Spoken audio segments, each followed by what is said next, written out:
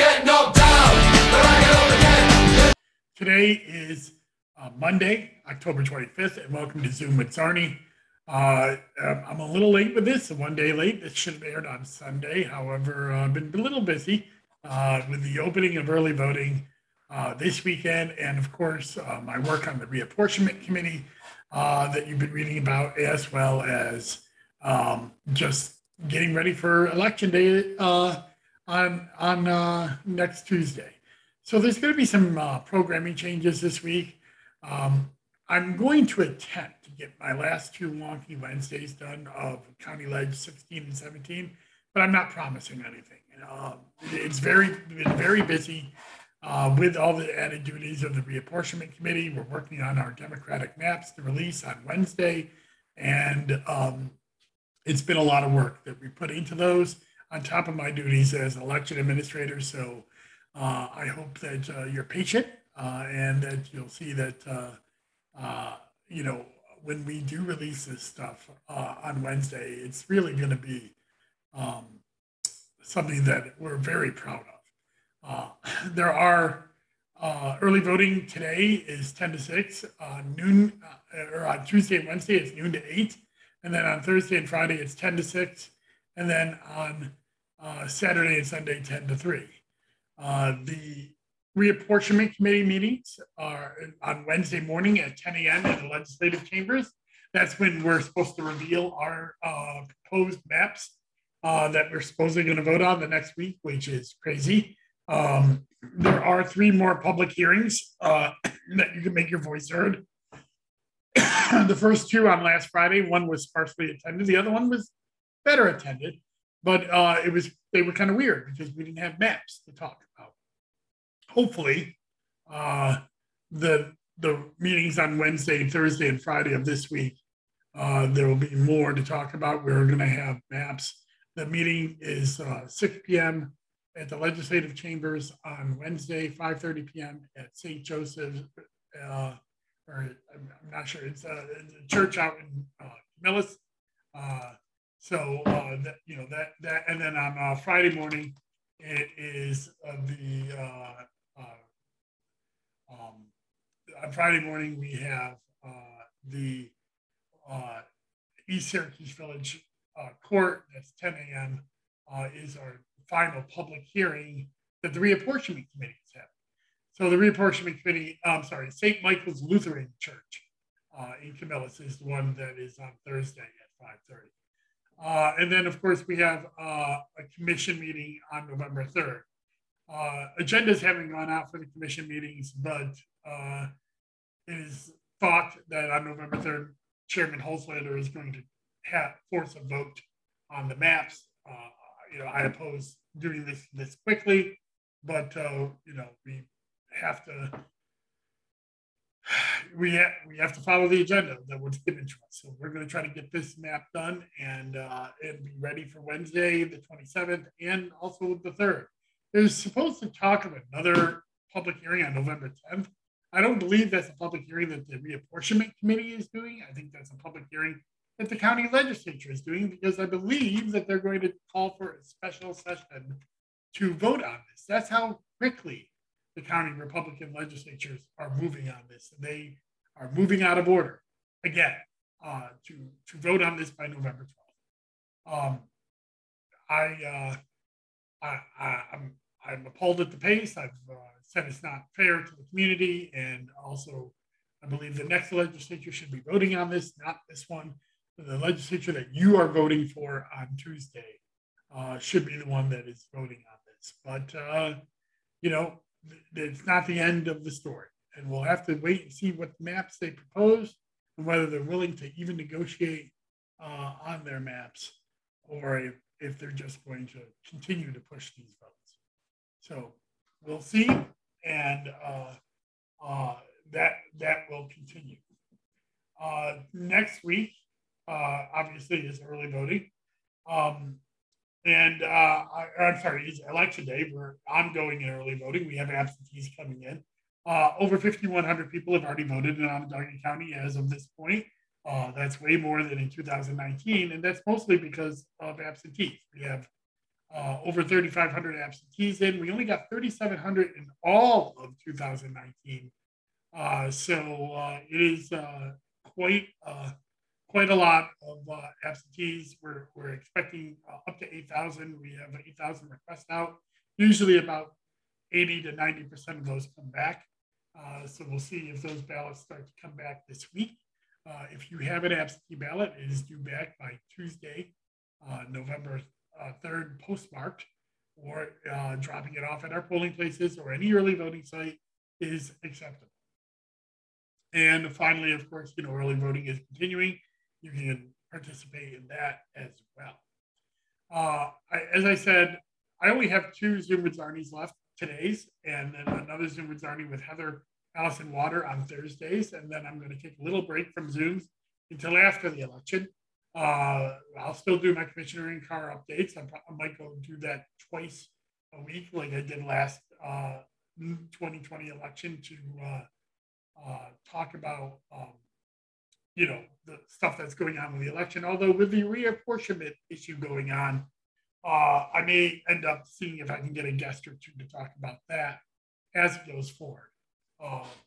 Governor Hochul was in Syracuse yesterday, and she mentioned the redistricting process and also said that she's going to sign the bill and has called it up to her desk that will make the county redistricting commission have to take into account New York State guidelines. While we can't make the Republicans on that side of the commission do anything, it will allow for us to if they put in maps that are not following New York State guidelines, it will allow us to go to court or allow someone to go to court on that commission. So hopefully she'll sign that bill either today or tomorrow, and we will have this done with. And the debate over whether this bill is actually law will end, because it will be law. It was passed by veto-proof majorities in both legislative chambers, so it should become law pretty quickly. We're going to have to see what the Republicans on the reapportionment committee, if they're willing to hear the views that the public has given over the last couple of meetings, which has been overwhelmingly negative on the process and on the current maps. So we'll see what happens come November 3rd. So, but keep making your voice heard. That's the most important thing. Whatever side you come down on this issue, please go to the public hearings. Please make public comment. And continue to give us insight into what you want.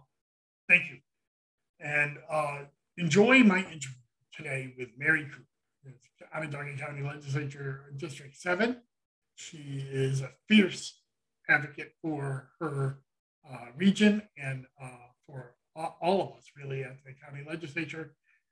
This has made her a target of some other Republican county legislators, and I understand that very well. But she is a fierce fighter, and I'm very happy to have her on the show today. So please enjoy the interview. Bye-bye.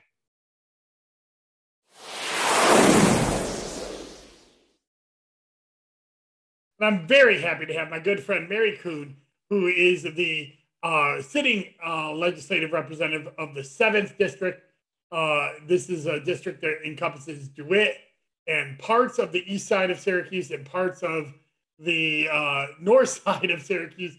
It's got this weird shape. I think the paper called it a turkey or vulture in flight. It was a vulture, yeah. And Mary, thanks for coming to Zoom with Czarny. Thank you very much for having me. This is a wonderful opportunity, and thank you again. Well, Mary, let's get right into it, because I think, I know you've been, you've actually had a pretty high profile for only being on the legislature for 2 years. You've been battling, your Republican counterparts, but in fighting for the voters of your district. But let's take a little moment to find out who's Mary Kuhn. What was your background? What before you became a legislator, what were you doing? So where I come from is from the Bronx. I come from an apartment complex, a tenement, a rent-controlled apartment complex in the Bronx in New York City. My father was a New York City firefighter, as was my grandfather and my uncle. I actually have a picture of my grandfather driving the pumper truck in New York City, driven by horses. So we're very established. My mother was first generation Irish. And so we were very, I never knew I was poor, but we were probably by today's standard pretty poor. And when I went to college, back when New York State, scholarships actually meant something, I was able to go away to college. And because I come from a heavily Catholic family, which I think really informs my ethics, regardless of what I think about the Catholic Church in many ways, I was able to come to Lemoyne College in Syracuse, and I've been here ever since. I started, my first job was in mental health. I worked with Fairmount Children's Center with a day treatment program for children labeled autistic. And I've stayed in the field of mental health ever since. I've worked throughout through Upstate Medical Center, through Hutchings, and the bulk of my career was with Onondaga County Department of Mental Health. So that's my background. My background has always been as a public servant, and I consider myself as an elected official continuing to be a public servant. And 2 years ago, you jumped into the race. You actually were not the endorsed candidate. You ran a primary to win the race, and then you had a very tough election campaign. I mean, you ended up winning by quite a bit, but it was a very tough in terms of the smear campaigns that they ran against you. But you know, why did you decide to run for office? What made you decide to get out there and put your neck on the line, so to speak? Well, I didn't realize how much of my neck was going to be on the line. Welcome to politics.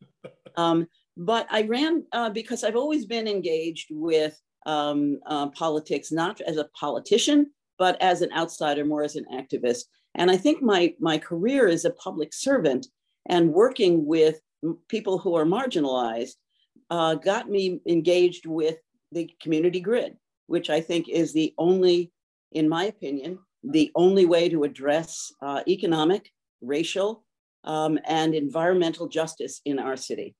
And I think that without a strong urban environment, our suburbs are not going to thrive. So I got involved because the designee of the Democratic Party was involved with Save 81.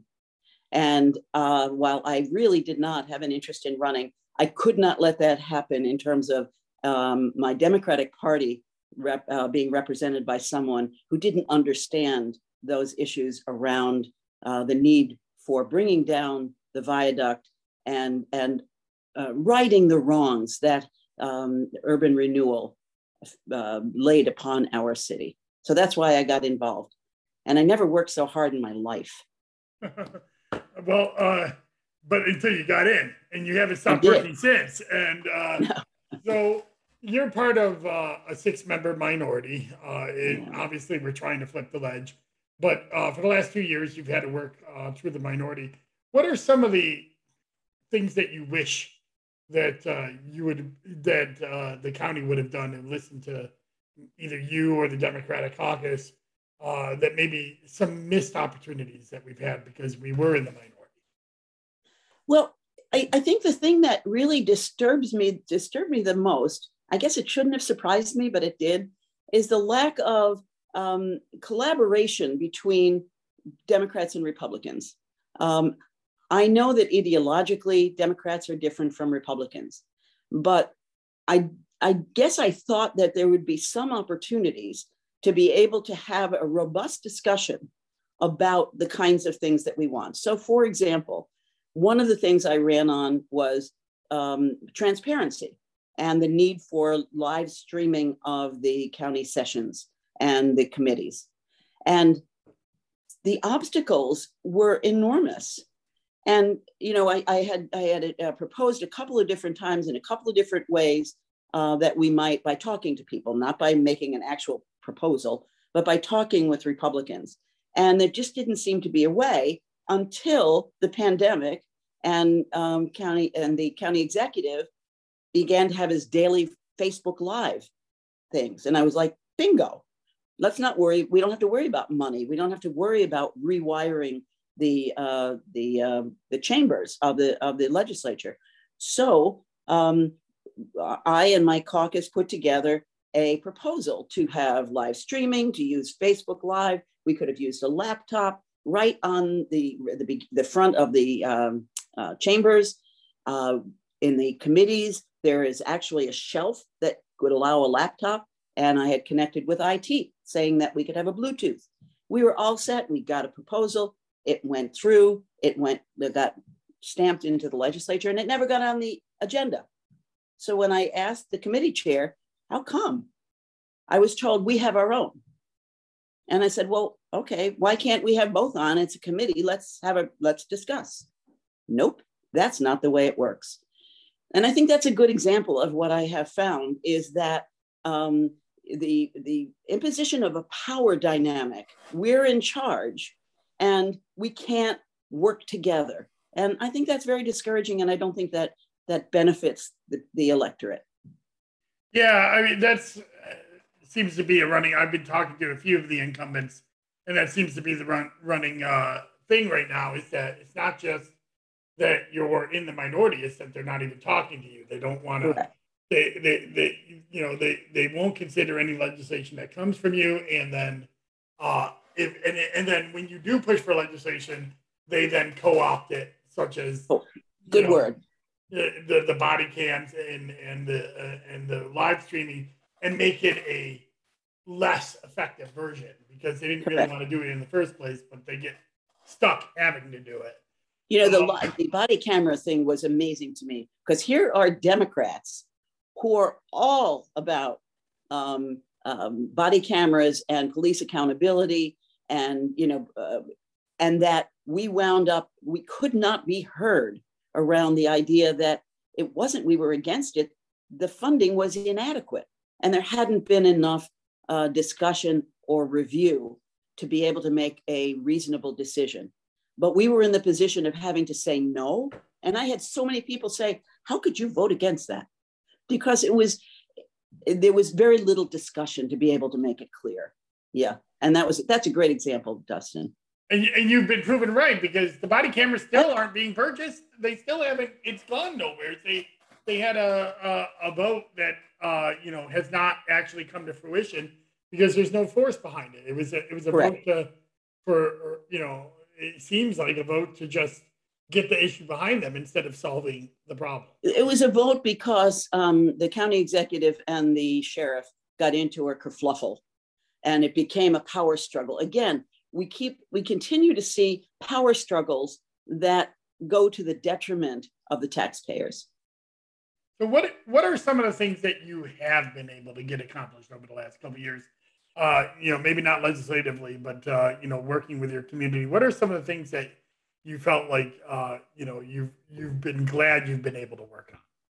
What I keep thinking I haven't been able to do very much, but what I think I've been able to do is by the use of social media and print media, Syracuse.com, to use my voice to let people know what's going on. So I can talk on social media about what has happened in the legislature. So I talked about the body cameras and why we made that decision to vote against it.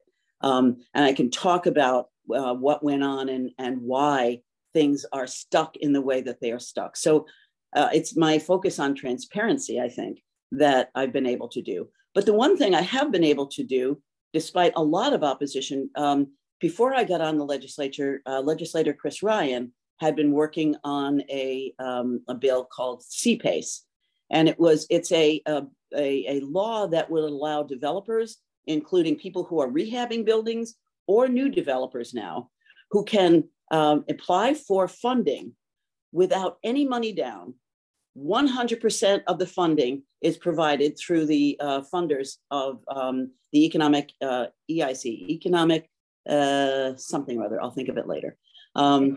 They have funders that you apply for. And then, so for example, you want to take out an old HVAC system and put in a clean system.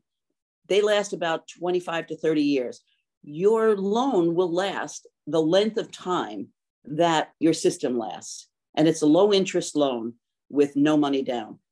A win-win for everybody.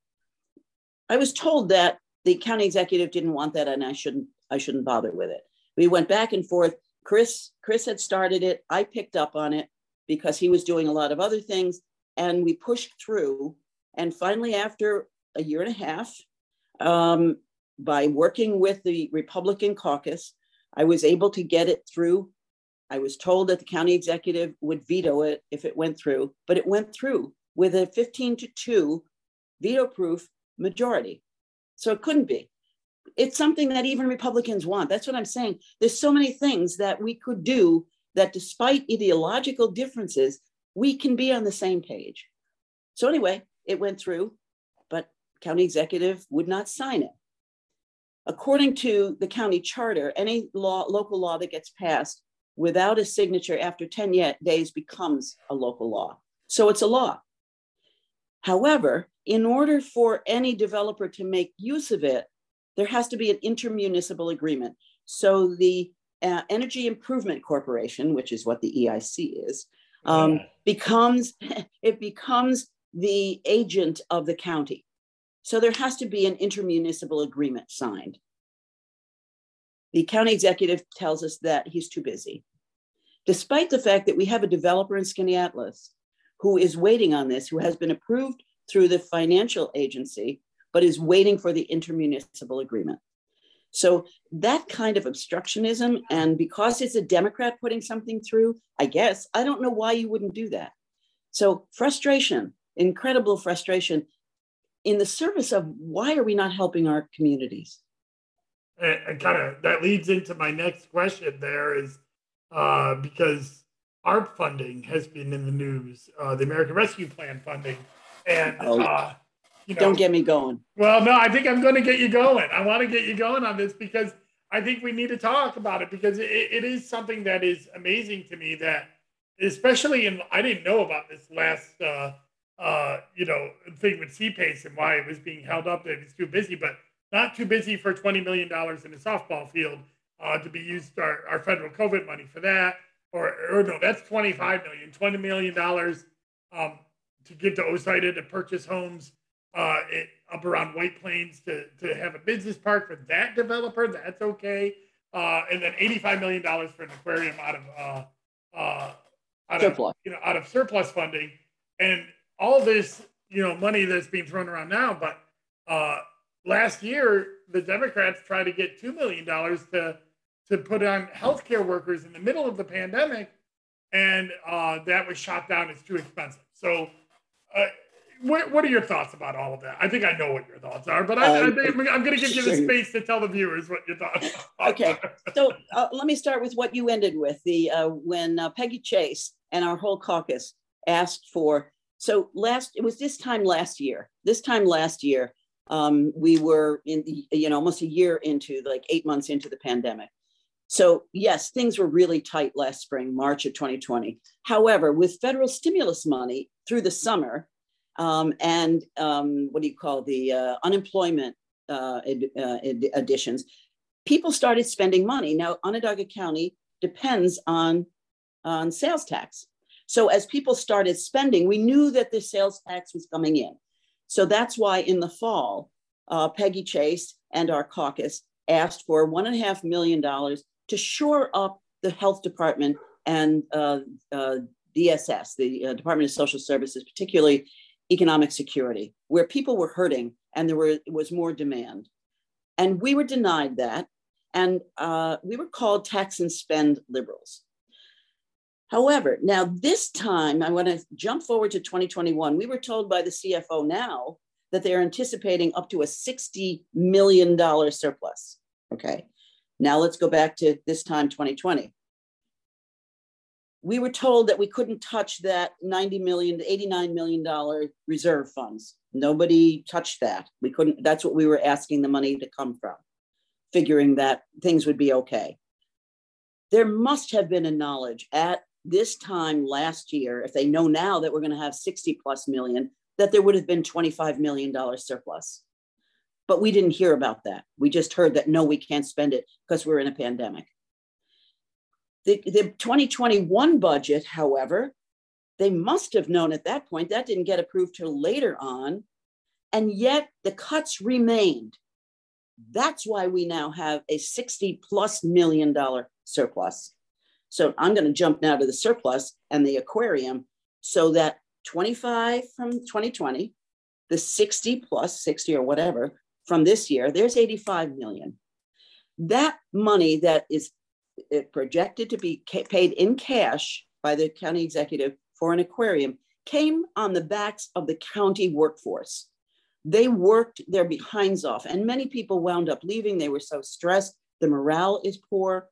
So that the funds that are proposed to be spent come from our county workforce. Now the American Rescue Funds. American Rescue Funds were designed to help people recover from the pandemic. Many municipalities used their reserve funds to support their services. We did not. So in those cases, those municipalities really could use funds for economic development because they had to replenish the reserve funds. Not only do we not have to replenish our reserve funds, we have a plethora. We have more in surplus than we had in our reserve fund. So the idea that we're using rescue funds for a sports stadium, and then we can talk about the details of that, and for OCIDA, which is purchasing private homes to benefit a public corporation, I think is just immoral. And I want to ask the Republican Party, what happened to you? I thought we're talking about the marketplace. I thought the marketplace is supposed to run things, but we're going to have the government now run a sports field. What's going to be the impact on local businesses that belong here, that live here? Why were they not included in the discussion about where are the needs? Can we partner? Can we have a public-private partnership? If we weren't rushing into all these things, I think some of these things are a great idea, but not with these funds and not at this time. The pandemic is still with us. People are still dying. I'm knocking doors with my mask on. We're not out of the pandemic. And I should shut up now. No, I don't think you should. But I mean, because I think that's part of the problem, right? Is that there are no community conversations about this. Right. It's just all being decided. You know, first the ballpark was supposed to be on a brownfield in Syracuse and then moved out to Salina, to an area where the neighbors of that area, who happen to be a wonderful candidate named Janet Rogers, who's running in the 5th district, is a neighbor, and they've never even talked to any of the neighbors around there. So they don't even know if they want these fields and what impacts them. I can tell you that they don't, because we've been getting lots of letters, and Jenna and I did a press conference. So I've gotten phone calls from neighbors wanting to know what can they do. They're horrified by this idea that they were not included in the discussion. And what we haven't talked about is the 20 to 25 senior softball leagues that currently have been for the last 3 to 4 decades there, as well as Little League fields, as well as I got an email from a Utica softball from Utica College who uses Hopkins Field because their Little League and their high school leagues play there to recruit. Yeah. So it's not like nothing's happening there. So we're displacing many ones from a place that has been in use to put something else in, with the idea that we'll put you somewhere else. And what many of those people have told me, if we lose our tournament season in 2022, they're going to find someplace else to go, and we don't know that we're going to have it anymore. Right. So again, if we weren't rushing headlong into this, I think some of these ideas are really a nice idea.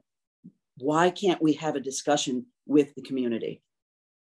So speaking of discussions with the community, redistricting has reared its ugly head once again. Yeah. I mean, last year, the Democratic caucus fought for an independent citizen redistricting commission And despite the pledges, the Republicans shot it down. Right. And they promised that their process would be open and independent and transparent. And then they gave the caucus 48 hours notice that they were going to restart it. And by the time this airs, we'll have had at least our first meeting. Who knows? You know, your district was named in the original 2010 articles as the vulture taking flight, and kind of it was made to elect Danny Leica, who is the East Syracuse mayor.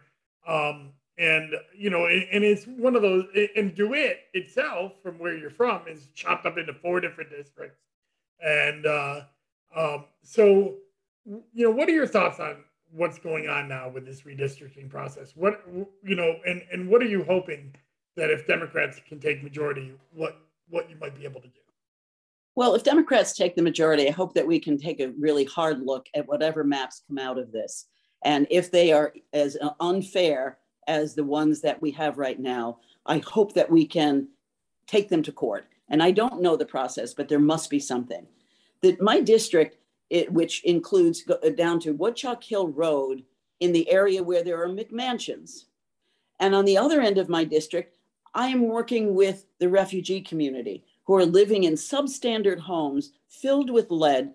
In fact, several of my constituents have talked about Congolese community who came to America to be safe. And their children have been lead poisoned here by the housing that we have. So back to the American Rescue Funds, where perhaps we could use them for that. However, how do I have a community of common interest when I have people who have, you know, $900,000 homes and people who are living in, you know, lead-filled homes? That's what has to change. And if the new maps look like that, I hope that we can take them to court. And I think that we have, through 2019 in our when I was running the first time, I think we've raised the consciousness of some people, and I think we can continue to do that as we look at the process that we're engaged in now to get more and more people. I think one of the things that has happened is that the county legislature has been a secret society. Even being in there, I don't even understand it all yet, how it all works, what I'm supposed to do. I frequently make mistakes, say the wrong thing at the wrong time. So I think by shining light, which is about the only thing I've been able to do, is to shine a light on some aspects of it. But I think the redistricting can help people also shine a light on the unfairness of this and why nobody knows what the county does or how. You know, the county does a lot of good stuff. The county does the zoo. The county does roads. They do all the parks. In the pandemic, everybody was cooped up, except the parks were used more than they ever were. So Highland Forest, there's wonderful things that the county does. The stocking of the streams with the fish hatchery. There's wonderful things that the county, and people don't even know that. They don't know the good stuff either. So I think that the redistricting opportunity gives us a chance to let people know, if we can get maps that actually have people understand what the county government can do for them, they would get more engaged. I think, well, there are avenues that if they push through partisan maps, but you know what? We're going to give them an opportunity to do the right thing. Yes, I was going to say, maybe the right thing will happen. That's, you know, let's hope so. So, and that's my hope, is being on the redistricting commission, that I can convince them that fair maps that, you know, I hope bring community interests together, you know, it could benefit them as well. You know, I mean, but we'll see. I mean, there's all kinds of, you know, stuff that's happening behind the scenes right now, and we'll see if by this time when this airs, whether I feel better about this or not. But well, and that's the thing. You say that this is not just about Democrats. This is about Republican constituents are being left out too. Yes. You know, it's about every taxpayer wanting to know and have a say. And I think, you know, one of the things that happens also is that by bifurcating ourselves, where more of our Republican taxpayers may live outside of the city and more of our Democrat may live inside the city, although I know that's changing. I think that the city has been really shortchanged. And that was something that, in my interest in the grid is really about bringing up our city, having a vital urban center, which I think is beginning to happen, really will do nothing but enhance the suburbs. So it's really for everybody. But the way that the conversation is going is, again, this bifurcation of, who's in, who's out, who winners and losers, instead of how can we all win? And we're all going to suffer. As the grid comes in, and it is coming, the whole issue around DOT right now is not about should we have the grid or not. It's about we're having the grid. What are some design issues that would make it a better thing? That's what this is about right now. So yeah, it's going to happen, and we're all going to suffer. It's going to be a mess for a while. Everybody. What you've speaking of a mess, you and Bill Kinney have been at the forefront of an ethics complaint, and I wanted to make sure that you got some time to talk about this because I think it's something that you got some paper coverage and all, but you're continuing to push it, and I guess I had asked that first. Explain why you put in this ethics complaint and why you believe that it's something worth pursuing. So the ethics complaint is based upon a district that Judy Tassone has held for 10 or 12 years. And Judy Tassone has sat there as a Republican. And, once you are in as an incumbent, particularly with the name Tassone in the area in Salina that she represents, she has been a regular, she has been there for easily, often without a competitor or an opponent. However, this year, she unfortunately had a stroke, a medical event, which precluded her from continuing.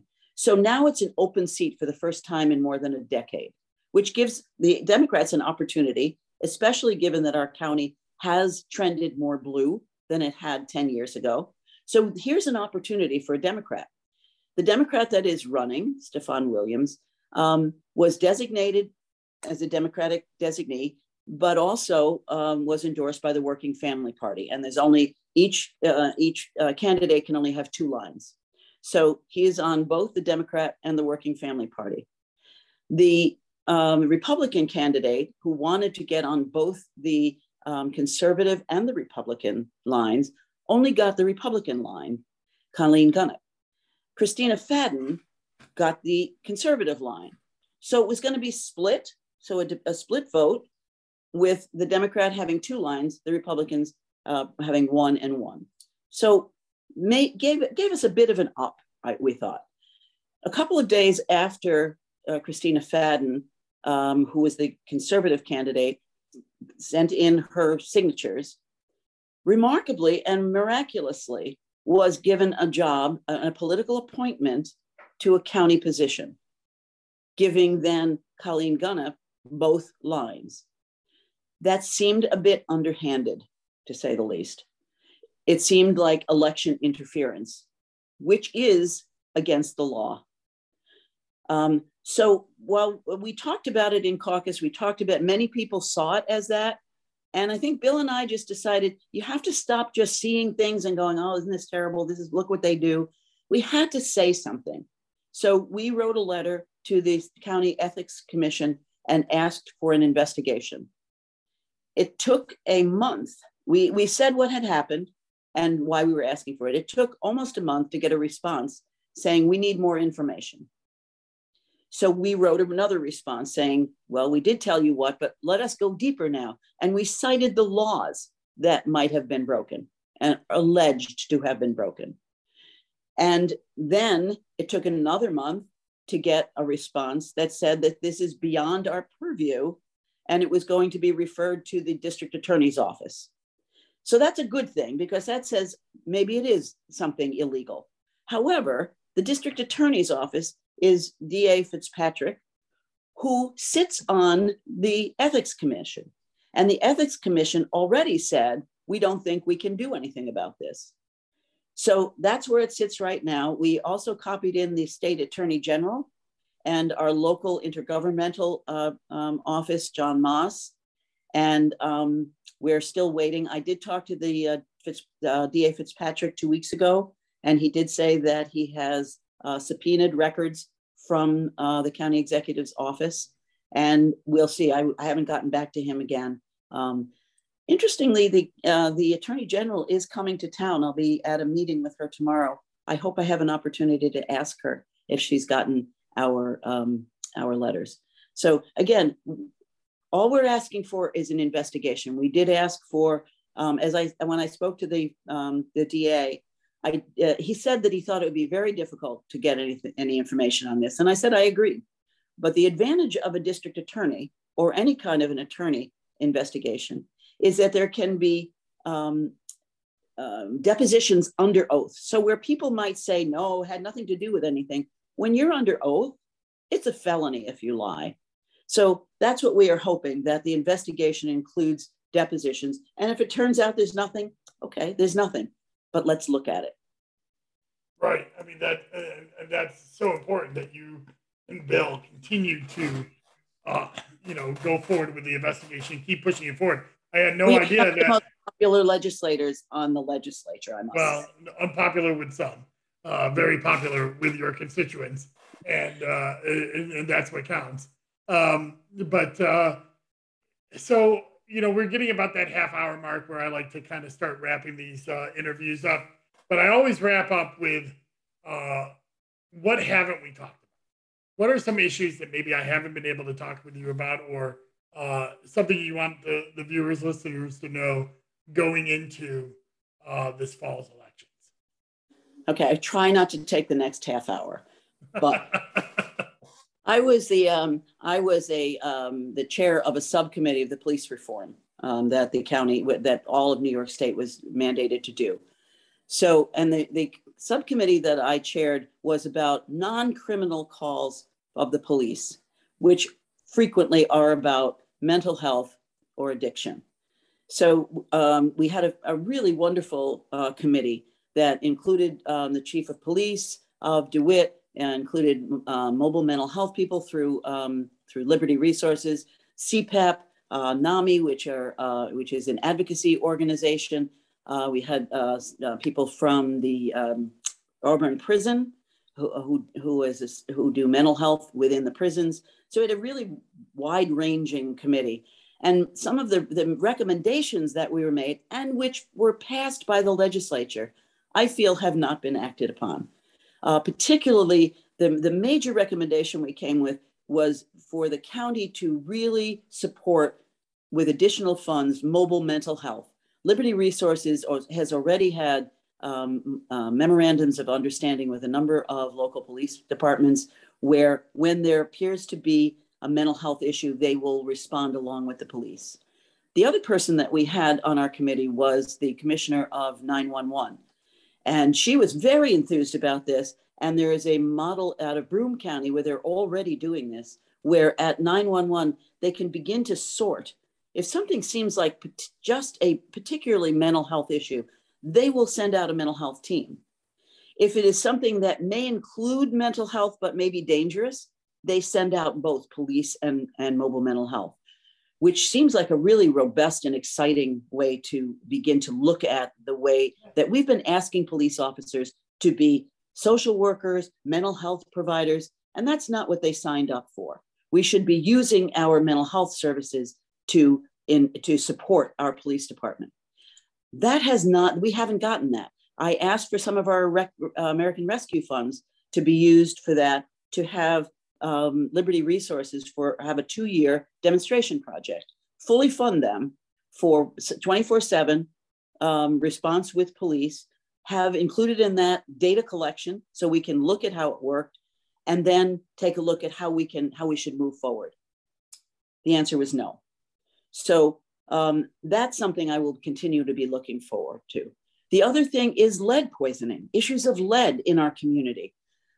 During the pandemic, we had children and families locked up in substandard housing that I've talked about before, lead infused, and these children have been in those homes for 12 to 18 months. I worked some with Families for Lead Freedom Now, And with them, we put together a proposal to have a lead bus. Let's get a mobile lead testing unit to go into these communities to test the children. Part of the problem has been that New York State has stopped allowing lead testing during WIC, or Women and Infant and Children programs. They used to do the lead testing there. For some reason, the state has stopped that. So many children are falling under the cracks. Pediatricians are supposed to do this. However, often parents will take their children to a pediatric appointment, then they have to go to another lab. So they've waited a while. The children are fussing. They're not happy. They've just gotten injections. Now they got to go somewhere else and wait for another needle. Often doesn't happen. That was also refused. So things like lead, and that brings me to a robust public health system. Our public health system has been cut year after year after year, including during the pandemic. That cannot continue to stand.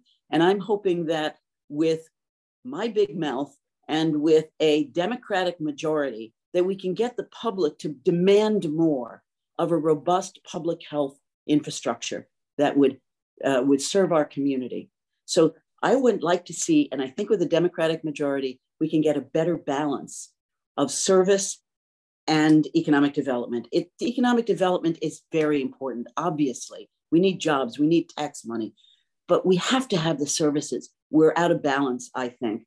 And I would like the Democratic majority to bring us closer to be back in balance. Yeah, and I got to bring this up again, that the Democratic majority or minority tried to bring back healthcare workers during the pandemic. Yes.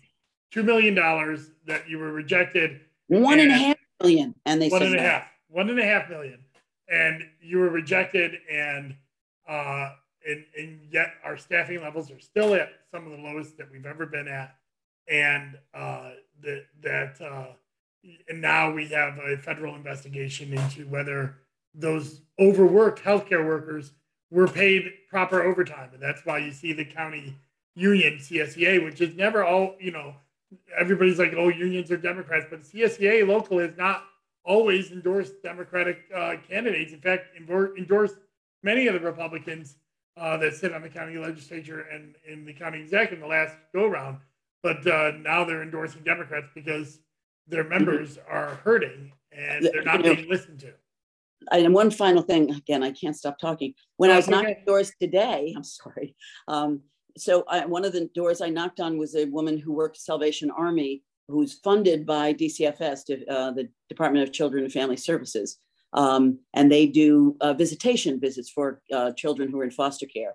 And she was talking about how overworked the staff are. And so the investigation is not about health, it's about social services and Division of Children and Family Services. And she was talking about how bad she feels about how overworked and how difficult the morale is over there. And they do such good and hard work that she's afraid more and more people are going to be leaving. And it's a vital and important service. So yeah, everybody knows it. Yet we can't get the funding.